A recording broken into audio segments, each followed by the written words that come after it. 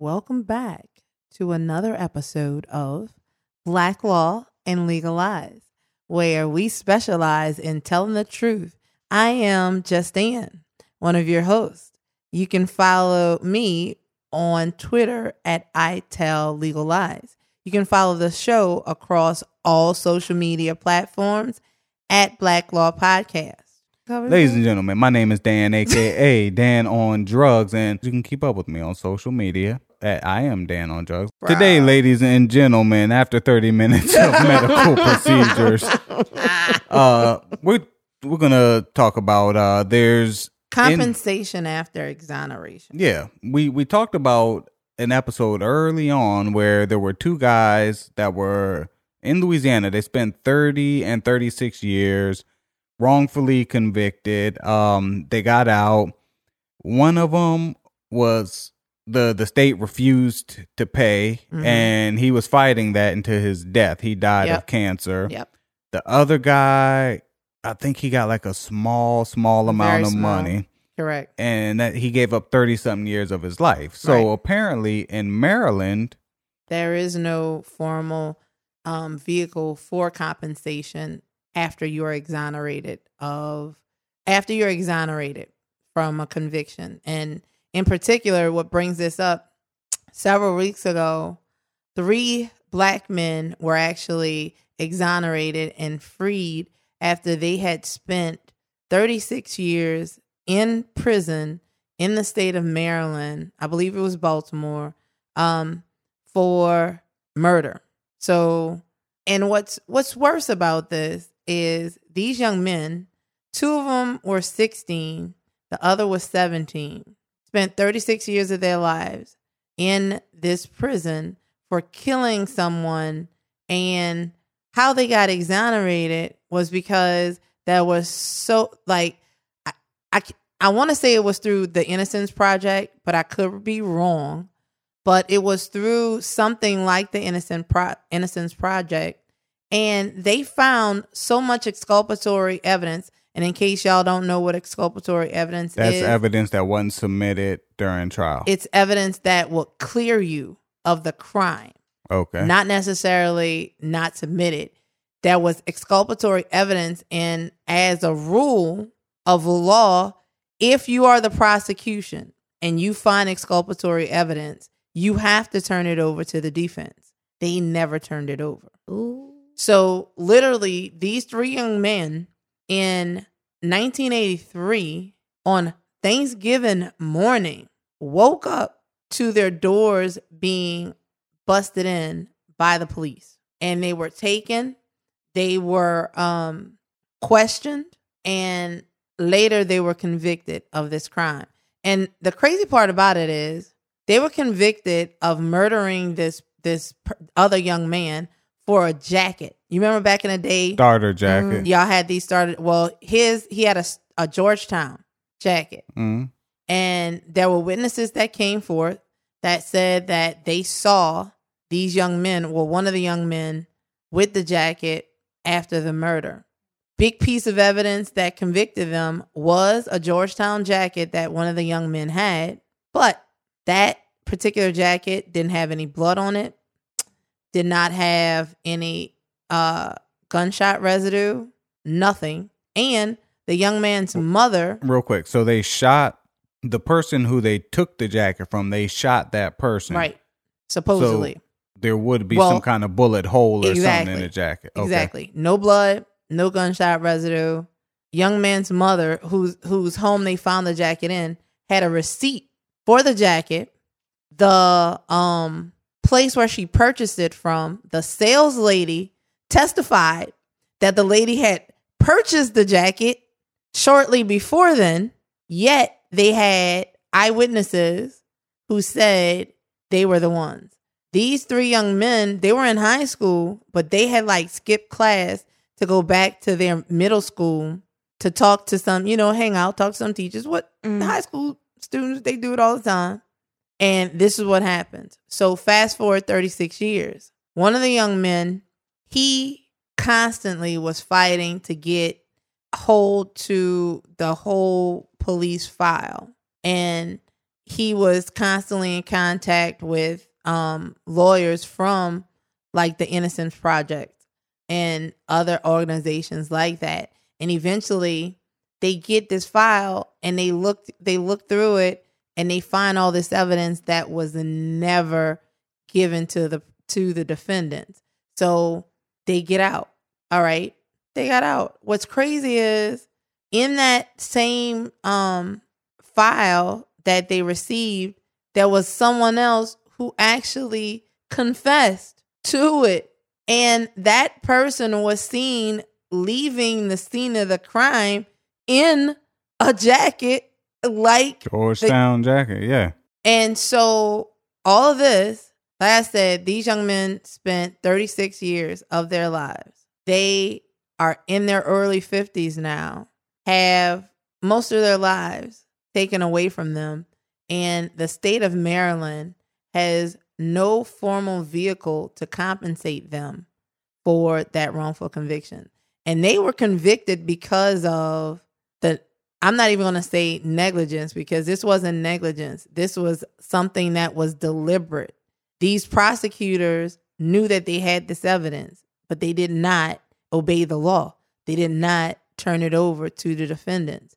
All right, fast forward, that prosecutor will not be brought to justice because they have since died. The lead detective on the case can't be located. So, I mean, how the fuck can he not be located?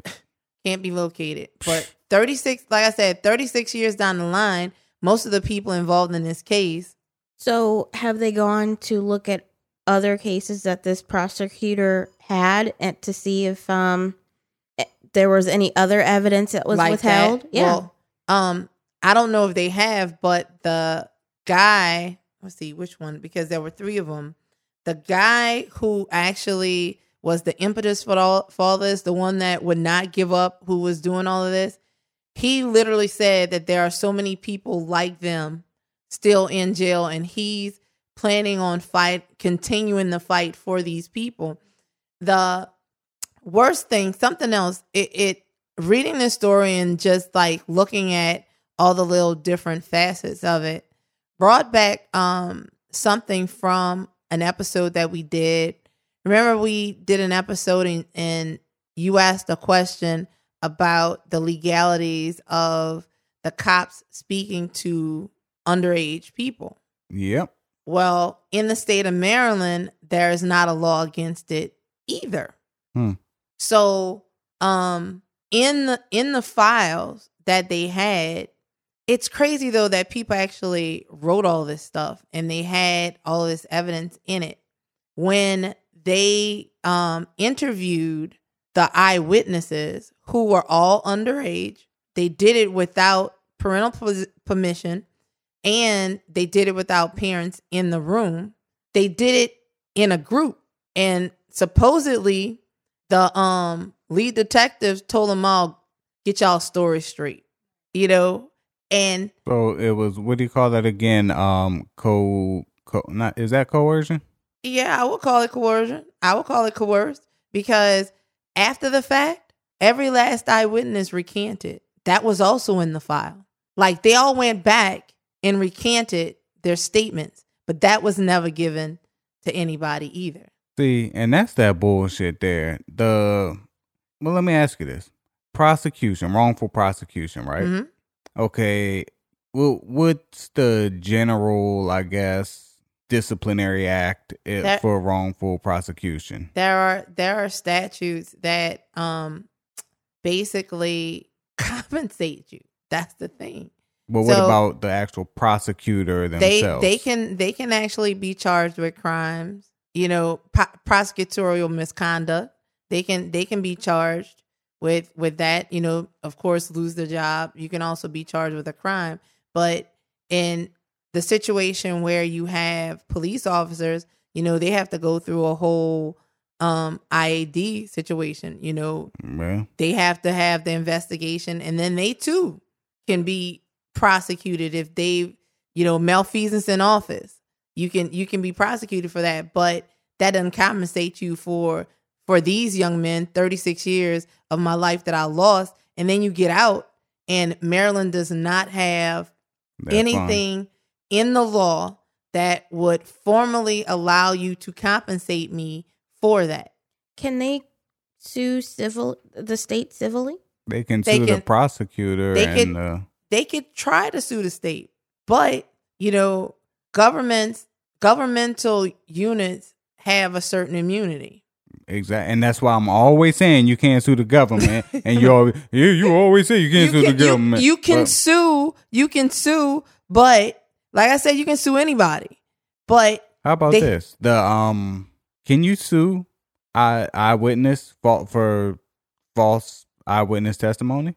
I would say that. And when I say can you sue, is it viable? You could try to make a case that it was defamatory, like slander, right? I can see you trying to do that, but all these things have statutes of limitations. Yeah. So for them, it's over with. But like I said, and just to give you a little breakdown of this, there are 17 states that do not have laws that will compensate somebody if they are wrongfully accused. Well, if they are wrongfully convicted and then exonerated. Let me guess the states here. Do you have them up? Because hold up. I'm pretty sure. Wait. Because I have the ones that do actually compensate. So I'm just gonna assume that on that list, Maryland's not on that list. Of course. Let's take Tennessee off of that list. All right, let's see. Hold up. See if you're right. Tennessee does compensate. Alabama does compensate. Huh. Interesting. Mm-hmm. I'm going to say Wisconsin is not on that Speak up list. some. I'm going to say Wisconsin's not on that list. So we're going. Wisconsin does compensate. Okay. This has got to be it. Michigan does compensate. Man. So, yeah, we need to know what the states are then. Because I'm thinking, I was either southern states or. Now, honestly, there are some, though, that have these statutes for compensation. But here's the crazy thing. If you plead guilty and then you are later exonerated. That's not the same as being found guilty. Right. Okay. But if you plead guilty and you're later exonerated, you cannot seek compensation, which is stupid because how many of us Black and brown people actually are told to plead guilty by our legal counsel so that we can get lesser time? Yeah. And that's something else too. I mean, since I'm asking questions around the room, I want to start with you, Becky. Okay, you get charged with a crime you didn't do. You take it to trial, you're facing 10 years, okay? Or you plead down, you plead guilty, and you do 6 months with another 2 years probation. What would you do? I mean, lesser time sounds great. I said lesser time sounds great. It does sound great. Yeah. I think I would have to consider my family situation if I was because life doesn't stop when you're in jail. How do you know? You've been there before? I visited jails. Oh, have you? Mm-hmm. Okay, now we're getting somewhere. What jails you visit? It was a Civil War jail. My nigga. Wait, no, the girl didn't say a Civil War jail. Yeah. Come get on camera. I'm going to need you stand in front of one of these cameras, please. No, well, if that's the case, I visited jail too. Mm-hmm. I visited Alcatraz. Mm-hmm. I still want to go there. Isn't that where Al Capone died? Yeah. Yeah, I want to go there. I love Alcatraz, honestly. Yeah. So, like I said, like I was saying, I would probably take into consideration my current situation. If I was my current situation. Yeah, because all right. Is it a lituation? No, situation. Okay. But like if I was a single mom, or if you know, and I had no other, you know. And you just need to be out for your kids. Yeah. See, and that honestly, since we are talking about the law and we like to focus on things that affect or largely affects Black and brown people and other people of color, think about that. And we've talked about that on shows. We can't afford high dollar lawyers. And most often than not, we are the single source of provision for our families. So if we had the choice of pleading guilty, getting a slap on the wrist, and getting out so that we can care for our children.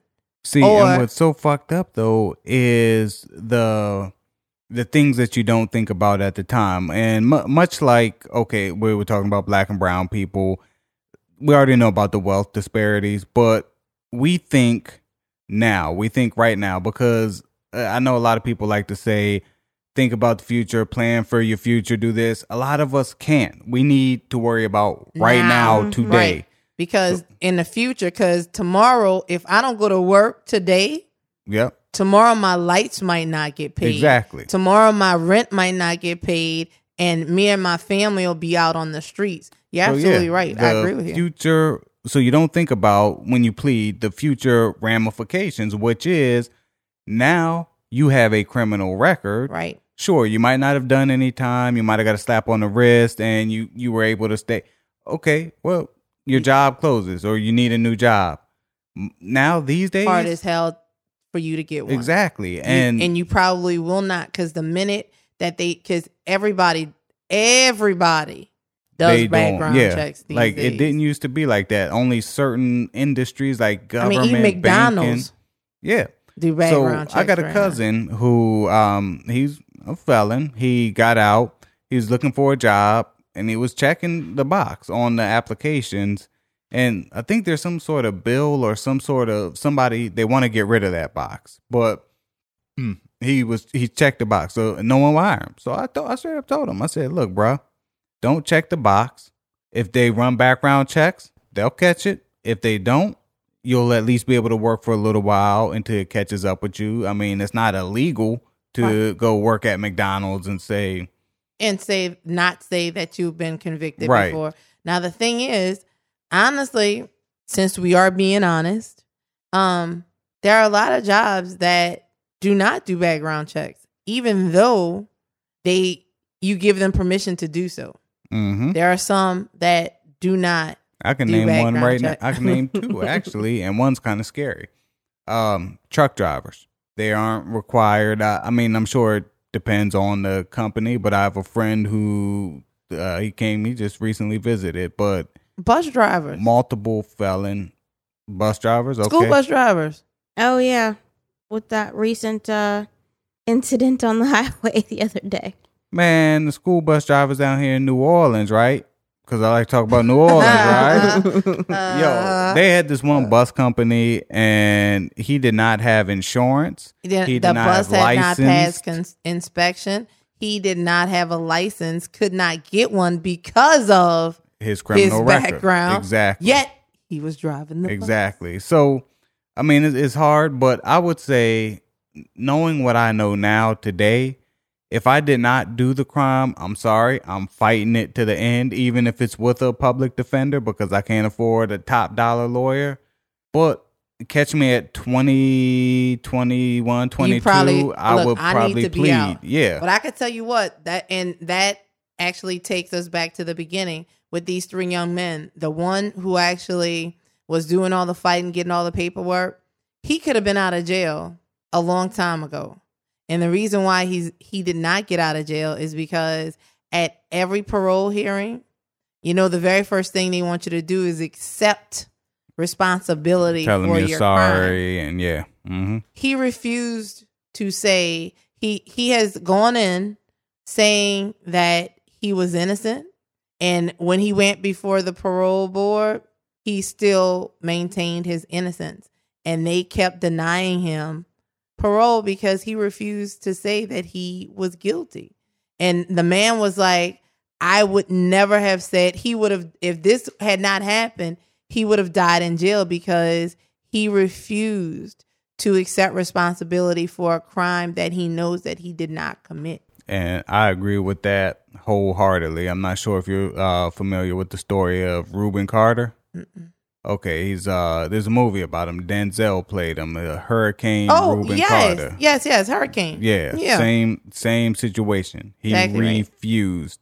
Right. But like, so local, going back to an episode, in the future we're going to have an episode where Ann talks about her experiences in New Orleans as far as crime goes. But going back to an episode a couple weeks ago, last week as a matter of fact, when we were talking about some solutions to the problems with crime, one of the things that I said was more policing.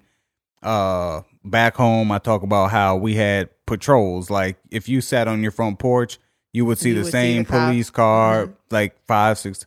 A lot of our neighborhoods, I thought about this as I was saying it in after the fact. A lot of our neighborhoods become, it's almost, we're targeted because poor Black people live here. So, you know, police love to say, we don't have quotas. We don't have bullshit, because your performance reviews are based on the number of arrests, the number of people, the number of criminals that you've gotten off the street. Pretty much. So it's almost like even with the stop and frisk in New York, you didn't see white men in suits that look like stockbrokers getting stopped and searched. And frisked. Right. Black dude, baggy clothes, or these days tight clothes. So dreadlocks.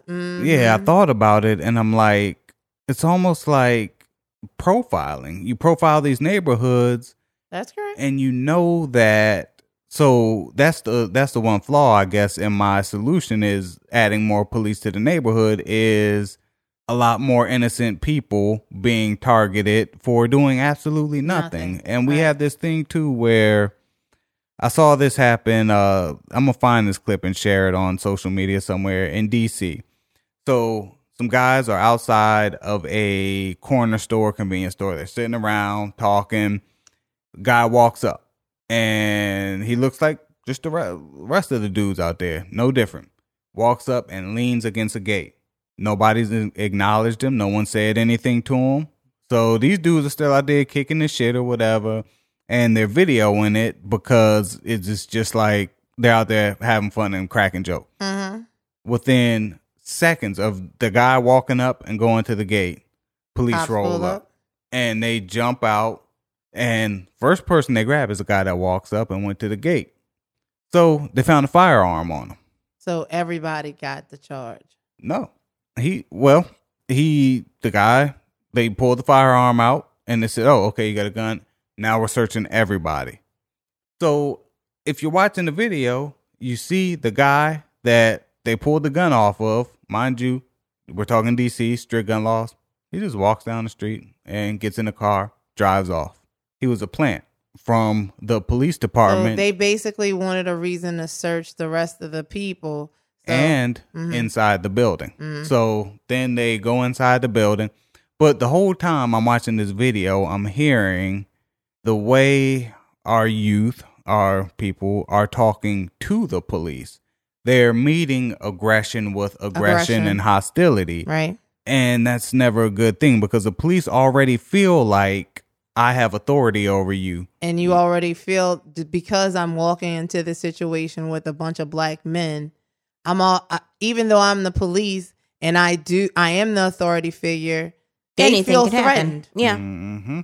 They feel threatened. So it's like, I'm looking for a reason. Yep. And to be aggressive with you. And that's exactly what it was. So that whole thing was a setup, and it turns out DC police, they're called MPD, I think. They've been doing that for years. They've been sending either informants or detectives into places to give them probable cause. Right. And that's just fucked up. So that's the flaw, I guess, in one of my things. But going back to these guys in Maryland, I think a lot of the times with these situations, I know people like to say it's not about the money, but it is, because you've taken 30 something years, 36 years. You've taken majority of my life. That's majority of my life. Absolutely. If I live to be 70, you've taken half of my life. Right. I don't think there's any dollar amount that's going to compensate. Yeah. No, And then the trauma from being in jail. Right. And then, my thing though, yes, it is about the money. And no, there is no amount of money that can compensate me for 36 years of my life. But when I walk out of jail, I'm walking into absolutely nothing. Mm-hmm. I do have family. So if I did and do have family that supported me through these 36 years, sure, I am going to have somewhere to go. But I'm walking out of 36 years. I have no money.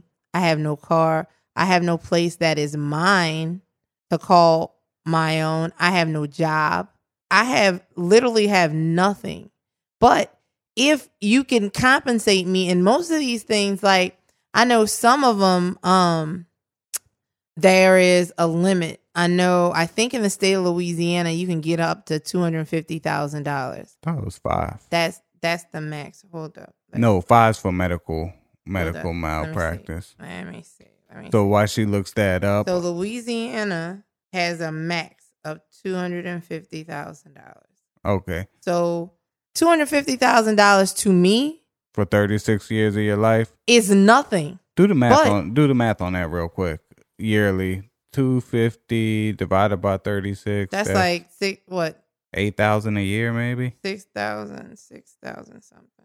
That is nuts. Well, yeah, 6,000. What we doing today? What we doing today? You did it back. $6,944.44. So about $7,000 a year for $7,000 a year. Do me one more favor. That's not even minimum wage. Divide that by 52. That's not even minimum wage, man. So, but you said it earlier. You cannot compensate me. You cannot compensate me, and that is literally happening every day, over and over and over and over again to people of color, disproportionately. And that calculates out to $133.55 a week. Per week. And it costs more to keep you in there than that. Right. Yeah. Not even minimum wage. And we just wanted to bring this subject back up because of this. But like I said, this is something that we had talked about before. And when you think about the mass numbers of Black and brown people who are incarcerated in the United States right now, what percentage would you think are innocent? I would go with high 30s. I was thinking along the same lines. Really? Yeah. Honestly, surprisingly, y'all would think, I actually think it's higher than that. Could be. Because you think about people just in the state of Louisiana. I'm thinking about people who were convicted of crimes in the 60s, in the 70s. Or in the 80s, like the cases we looked at where we didn't have DNA evidence. Exactly right. Yeah. And more people are being exonerated because of DNA. Right. So you think about, especially in the Deep South, in those time periods, how many men and women went to jail on bogus charges, so or they, like we said, pled down to something else. You just pled. And you know what? Before we finish, I'm thinking about a case, and I think we've talked about this before, where the guy went to jail on a bogus charge. Eventually it was found that it was a bogus charge, but while he was in jail, he killed somebody. So remember that? Caught more charges, yeah. Right. So it's like, that should be a wash, though, if you ask me. So here, I'm going to just leave you all with this. This is how my brain works. And if you prosecute me, misprosecute me, or maliciously prosecute me, whatever the punishment is that I've done. So let's say I do 1 year in jail. I want you dead. Let's say I do 10 years in jail. I want your entire family dead. Prosecutor, your wife, your kids. It sounds fucked up, but I'm for real. You want the whole generation. Yeah, much like I said about the Snickers bar. Like, okay, yeah, 10 years for a Snickers bar. That'll like get people to stop trying to sniff. Basically, it's the shock and awe. Yeah, version of justice. There's so many people that they don't accountability. Right. Like, as citizens, we're supposed to be accountable for our actions. Police are not accountable for their actions. True. The prosecution. Yeah, district attorney, like the whole judicial system, nobody is accountable. These judges aren't accountable. Damn straight. So I can 100% agree with you on that. What we need to do is, if you fuck up, you die. Well, I'm saying this. Not so much you die, but and your family die. I do believe, I will agree with you about being accountable. And that's the issue. And that is the issue that we talk about a lot, because the judicial system is broken. It is. And I can admit to it being broken. We need to fix it. And we've offered solutions other than wiping out you and your whole family. But give them AIDS. I mean, we've talked about viable solutions to fixing. But the thing is, what I've come to the realization of, as with any of our other systems that are broken, like the welfare system in our country, it is broken. Like, what makes you say that? I'm sorry? What makes you say the welfare system is broken? Because it's so easily subverted. Because it's so easy. I mean, we just talked about a friend who's on Medicaid, and it's like, okay. It's so easily, as I said, it's subverted. It's so easily manipulated. Our systems are broken. They need fixing, but those broken systems, and I don't think it is a coincidence that these systems that are broken inordinately, disproportionately affect people of color. That is not a coincidence. My thing with the whole welfare system being broken is, we know people, and I'm sure we all know people, y'all listening, who I know you know where to go buy some food stamps, or we talked about that, or you know how to get around, like we said, Medicaid or housing vouchers, shit like that. But there's a line where, and this has always been my thing because I grew up on public assistance, is where do we stop as far as punishing or making it more difficult for the people who actually need it versus trying to, weed out the, what is this? Like, I think it's 10%, freeloaders. 10%, around give or take 8 to 10%. Yeah. So we can do a lot to overhaul and make it more difficult, but that affects families. And my biggest thing is, I don't really care, and I say this a lot, I don't care much about the adults. It's once it starts affecting the children, these children aren't eating, these children. But think about this, just practically. How many times have you tried to overhaul this system? Clinton did. That's the last I remember. It's like, we don't really try to overhaul it, because the minute that you start trying, and all Clinton did was that whole welfare to work thing. Right. And how did that go over? It didn't. And honestly, every time we try to overhaul the system, there's this massive pushback. Yeah. Because, I mean, I've said it before. You said it before. I believe Becca said it before. The government needs Black and brown people to be on welfare. Yeah. They do. Well, I mean, 100%. Right. It's like, there is no incentive. They don't want us off. Yeah, you make that, and that's like we talked about in an episode prior. You make, in New Orleans, and this is actually true because I was talking to somebody from who has lived here their whole life, and they've worked in the welfare system as far as with the state and whatnot. It's generational. Yes, it is. To where your grandma was on welfare. Yep. Your mom was on welfare. Yep. You're on welfare. Yep. More than likely, your children are going to be on welfare, Correct. so on and so forth, right? And you find nothing wrong with that. And we've talked about that before. And as your grandmother, I'm going to tell you how you do it. How you game the system, exactly right. But the thing is, and I said this in the last episode about as far as solutions, violent crimes and stuff, is paying people livable wages. See, if I hear a lot of people talk shit about, like, oh, McDonald's workers want $15 an hour and this and that. Let's just throw the dollar number aside and say, for whatever city you're living in, there's a pay me a wage that allows me to clothe, shelter, and feed myself and my family. Right. I don't want to live in a penthouse. I do. I'm just saying, I don't want enough money that I'm living in a penthouse, but I want enough money that I can live in a place that I'm proud to live in. Yeah. That I'm not living in a place where there's litter all over the place.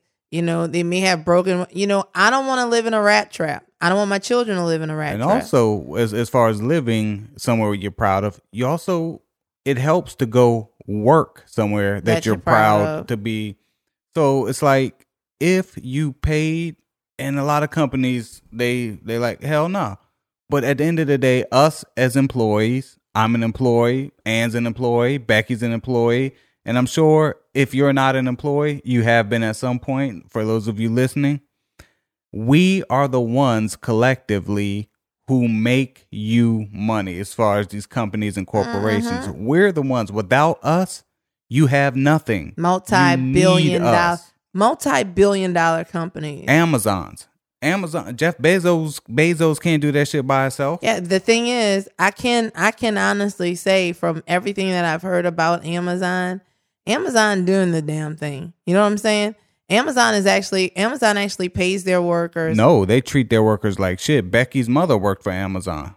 I don't know, man. From people that I've heard, they love Amazon. The drivers, I can tell you, the people that are driving those new Mercedes-Benz Amazon things, yeah, they love their jobs. But the people that work at these warehouses, they have these strict guidelines to where you need to pick or pull X amount of packages per so long, and it's almost to the point where these goals are unattainable. Becky, what was it with your situation as far as your mama? Well, with Amazon, it was a temporary position. Thanks. Mm-hmm. No, but he's trying to figure out what is it that she had to do that she said she was a picker. Yeah. Basically. So she said that the goals that they wanted her to meet were She didn't tell me about insane. Any of that. You didn't? No. Okay. Well, I have heard from multiple people. So, and one of the things, they have this big warehouse in Texas, right? Mm-hmm. They will not allow you. This might have changed, so forgive me if I have outdated information, but they won't allow you to listen to music. So you're basically in a warehouse. You're walking back and forth and picking boxes. Can't have music. You can't have jewelry. You can't have your cell phone. You can't have your Apple Watch or any wearable devices. And things like that actually can help productivity if you're working physical labor. But you're supposed to pull, I'm making this number up, 100 packages every hour. And you're in a 80,000 square foot warehouse where one thing's over here, one thing's over here. That's one order. So you go get those two things, you bring it back, process it. Now you have to go pick 6 things that are, it's like, it's just so unrealistic. And I know the person that I talked to said the turnover rate was crazy. Massive. Yeah, because these goals couldn't be met. They wouldn't fire you, but you would be disciplined in other ways to where it basically made it to where you just don't want to come to work anymore. Right. But the drivers, I talked to some of the drivers because I was interested in doing that shit part-time. Just jump in one of that shit and go through packages. They love it. Oh, yeah. Well, that's the people that I've never talked to people working in the warehouse. But, okay, so go back to what we were talking about, compensation statutes. And I mentioned that there were 17 states that did not have these statutes. I apologize. There are actually 15 states. By the way, the federal government does have a compensation statute, and the District of Columbia does have a compensation statute. There are 15 states that do not. And those states are Alaska, Arizona, Arkansas, Delaware, all the A's, okay. Georgia, Idaho, Kentucky, New Mexico, North Dakota, Oregon, Pennsylvania. Well, I be damn. Rhode Island, South Carolina, South Dakota, and Wyoming. So literally, you go to jail, wrongfully convicted, you later get exonerated. Nada. Out of luck, bro. See? That list seems like a patchwork. Like generally It's states kind everywhere. of yeah. Yeah, it's everywhere. Yeah. So anyway, ladies and gentlemen, if your state does not, if you're in one of these states, you should petition. I mean, what can people do? Petition, Maryland as well. They do not have a form of compensation.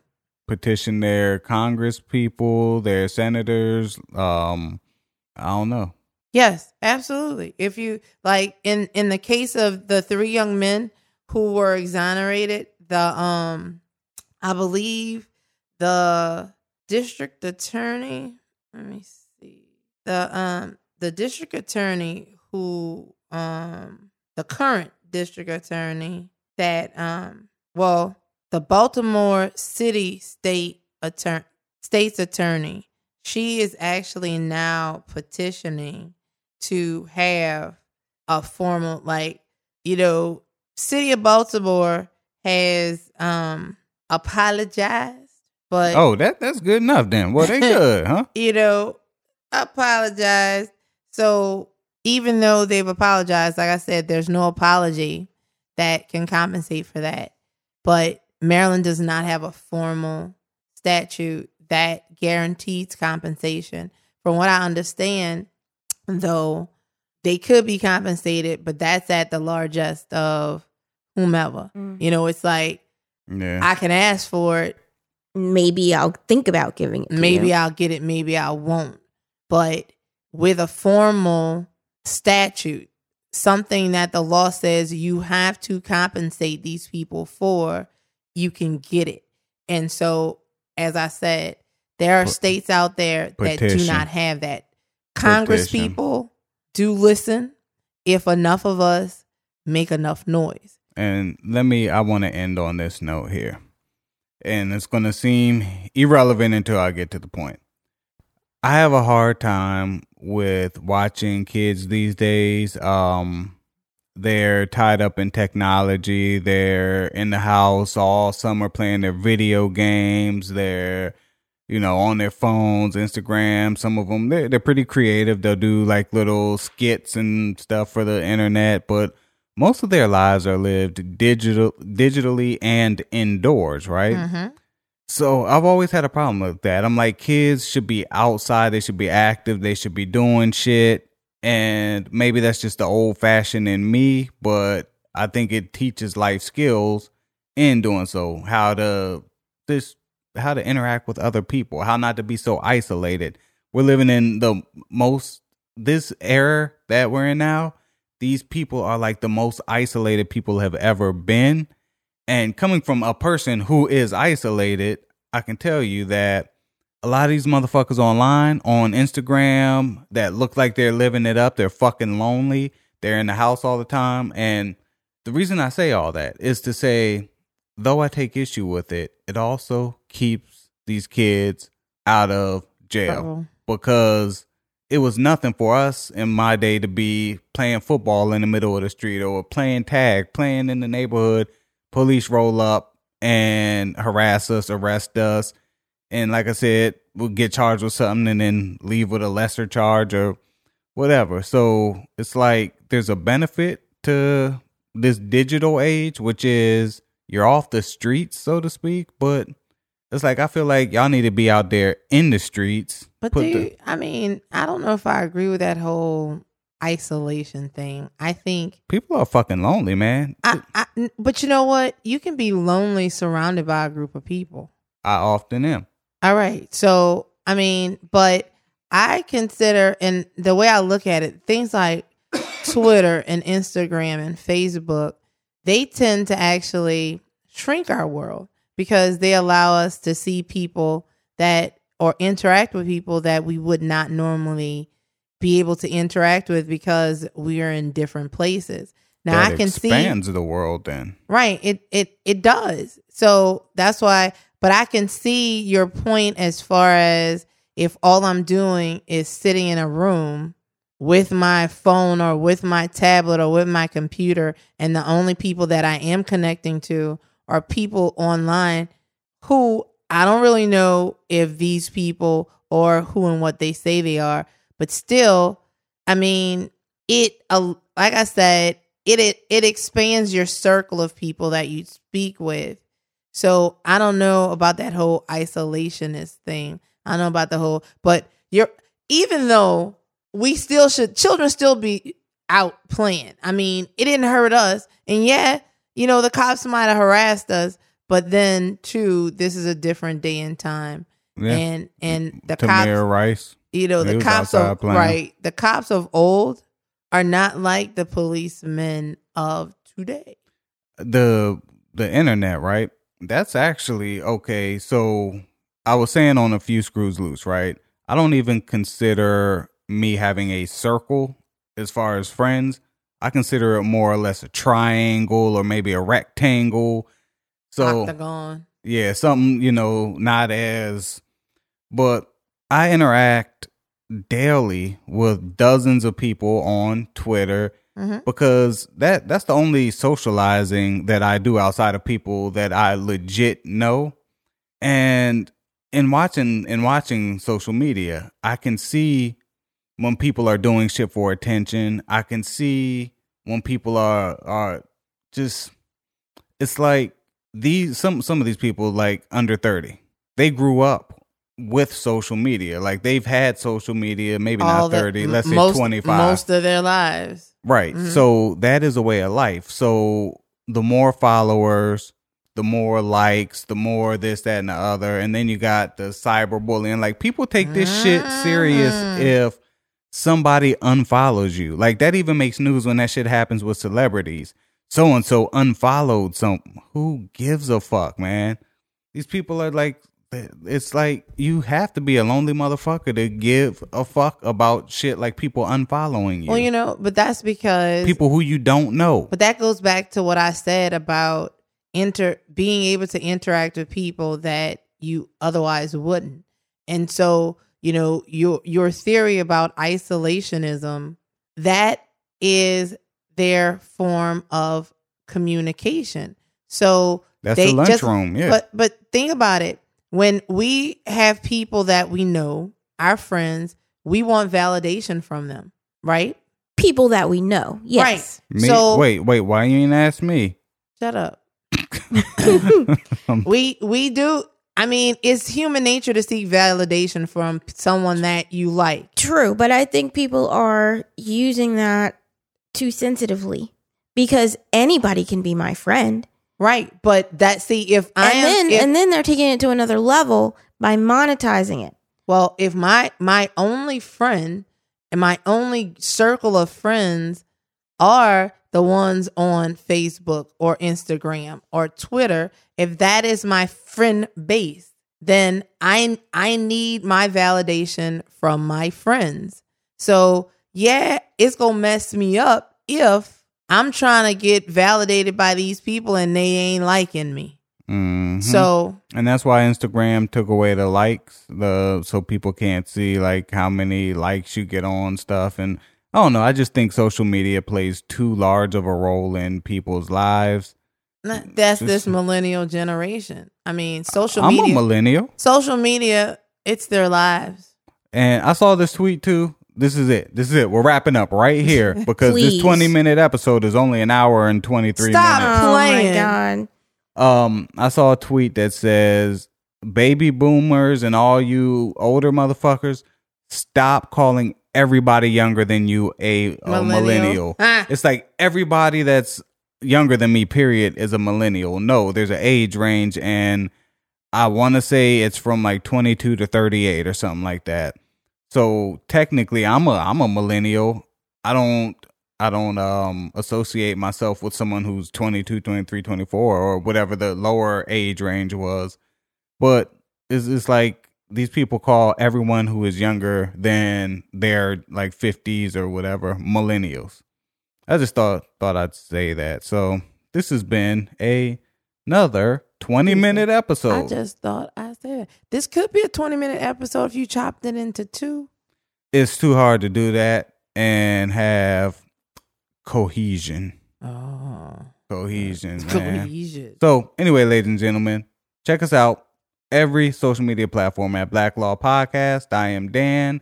You can find me on Twitter and IG at I am Dan on Drugs. Merch. This has been another amazing episode of Black Law and Legal Eyes. You've been hosted by me, Afro Becky. Oh, they've been hosted by you? They've been hosted. You heard that? And I'm just Dan. And I'm glad that you took the time to be hosted by Retarded Titty Becky. RTB. Oh, yeah, and follow me on Twitter at I Tell Legal Lies. Did you know in that episode that you missed, did you know that a woman can milk a man, right? Excuse me? Did you know that a woman can milk a man? You have man boobs? I'm not. I'm asking. Do you know if you can milk that you can milk woman, their sperm? Yes. Mm-hmm. So go back and listen to that. I'm telling you, listen to that episode because Becky was talking about how she milks me. It was rather interesting. Peace out, people. Later.